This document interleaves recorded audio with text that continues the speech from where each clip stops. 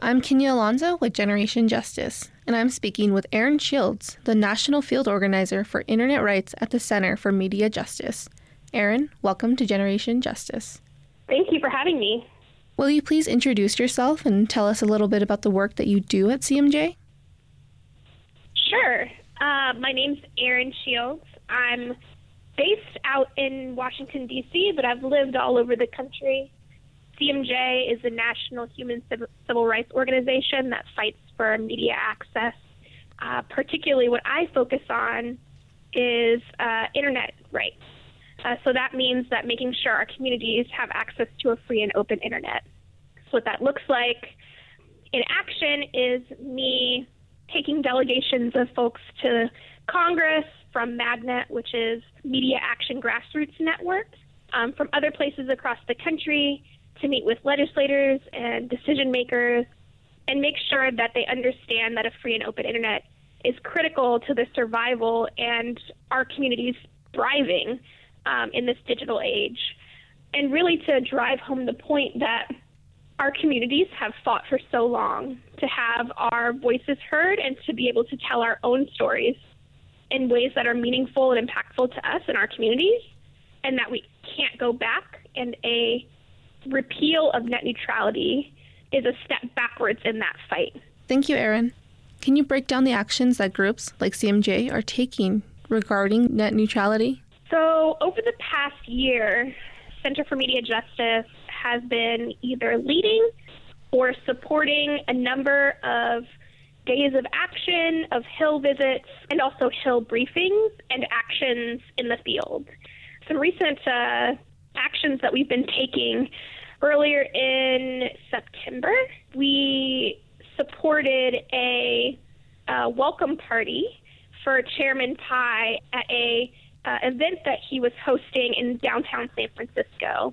And I'm saying welcome party a little sarcastically here because Chairman Pai, who is the chairman of the Federal Communications Committee, his quote-unquote priority has been bridging the digital divide. So connecting people who don't have access, broadband access, technology access to those things.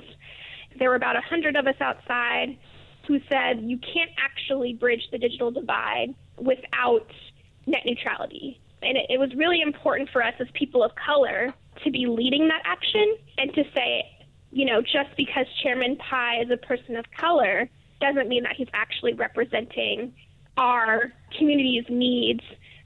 Other things that we've led have been Hill visits, where we brought some of our MAGNET groups down to Washington, D.C. to participate in Hill meetings with Tri-Caucus members of the Congressional Black Caucus, Congressional Hispanic Caucus, and the Asian Pacific American Caucus, to really push these lawmakers to say that people of color use the internet to access education, to access jobs, to organize with one another around issues, and that they should be out front as people of color speaking to the ways that a net neutrality repeal would harm our communities.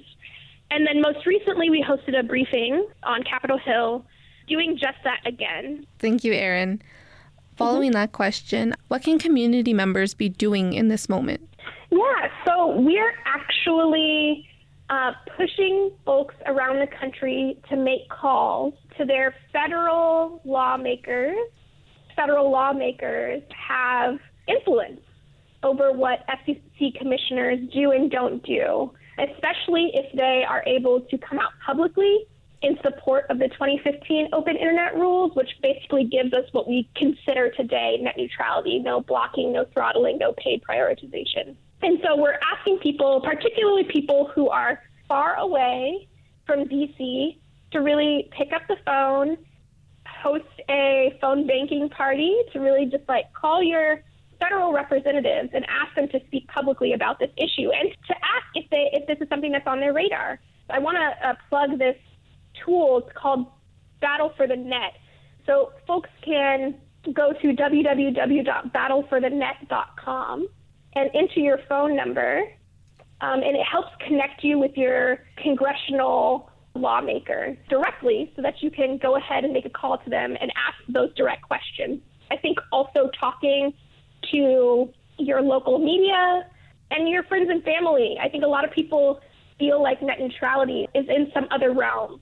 It's in a realm of, tech companies and large ISPs, but really this is something that's going to affect us all. Your voice is really important on this matter, and it's important to be organizing your family members, any communities that you are a part of, to really come out and pressure your representatives to be speaking publicly about this issue in support of net neutrality. Thank you. And to follow up with that, what is the time frame for us to take action? November 22nd, we anticipate that the FCC will release an order. So an order will be released that says we are preparing to repeal net neutrality. You can petition the FCC directly, so put calls into them directly until, I want to say, December 7th. After that, there are some regulatory rules that don't allow you to do direct lobbying. The actual vote takes place on what we anticipate will be December 14th. And so the timeline that we're really working with is between now, today, and December 14th in terms of influencing anything pre-vote. What we need people to do today is to really move to take action. If net neutrality is repealed, what can be done then? How can we continue the fight? So what happens if net neutrality is repealed, and it likely will be because the FCC is stacked 3-2, so 3 commissioners for the repeal and 2 commissioners opposing the repeal. What will likely happen is that there'll be a lawsuit, and then our focus will shift to Capitol Hill and to pushing lawmakers to understand that we have a good shot at winning, right, in court.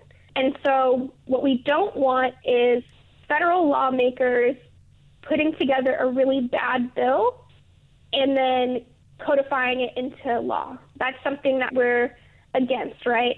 And so our work will shift to bringing people to Capitol Hill to talk about what actual good legislation would look like, and that is nothing less than the 2015 Open Internet Rules, and to delay all attempts at legislation until the courts have worked this out. We're concerned that if this moves to Congress, that very powerful ISPs will be in the room when those laws are being written. We're asking legislators to push back hard and to hold the line on that, and to really say, hey, this is being figured out in court.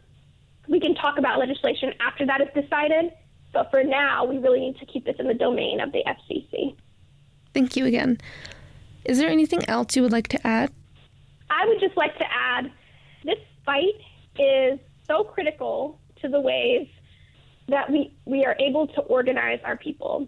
And I'm saying this from personal experience. Outside of my role as an internet rights organizer, I'm a racial justice organizer here in Washington, D.C., fighting against police repression and surveillance here in the district. And the ways that we primarily organize our people is through the internet, especially because our focus is young Black people here in the city. And a lot of us are communicating with our phones through the internet over some of these social media platforms, Twitter and Facebook. I'm just thinking about some of the movements that we've seen over the past few years, from Black Lives Matter to the DACA fight to Standing Rock to the battle for health care. All of that is powered by the internet. And then outside of the realm of social media, so many of our folks are connecting to education, to jobs, to each other, sharing ideas through the internet. It is so critical that we all take this fight up, not in competition with other things that we're focused on, but as the foundation of the things that we're focused on. Net neutrality and the internet powers a lot of these movements.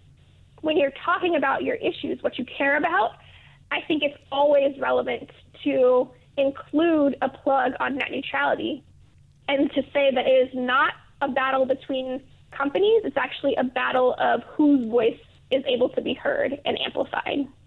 Thank you so much, Erin. I just really want to say thank you for all the work that you've done and all the work that CMJ is doing. I think it's so important that we get this news out, and Again, I just want to say thank you for taking the time to talk to us here at Generation Justice.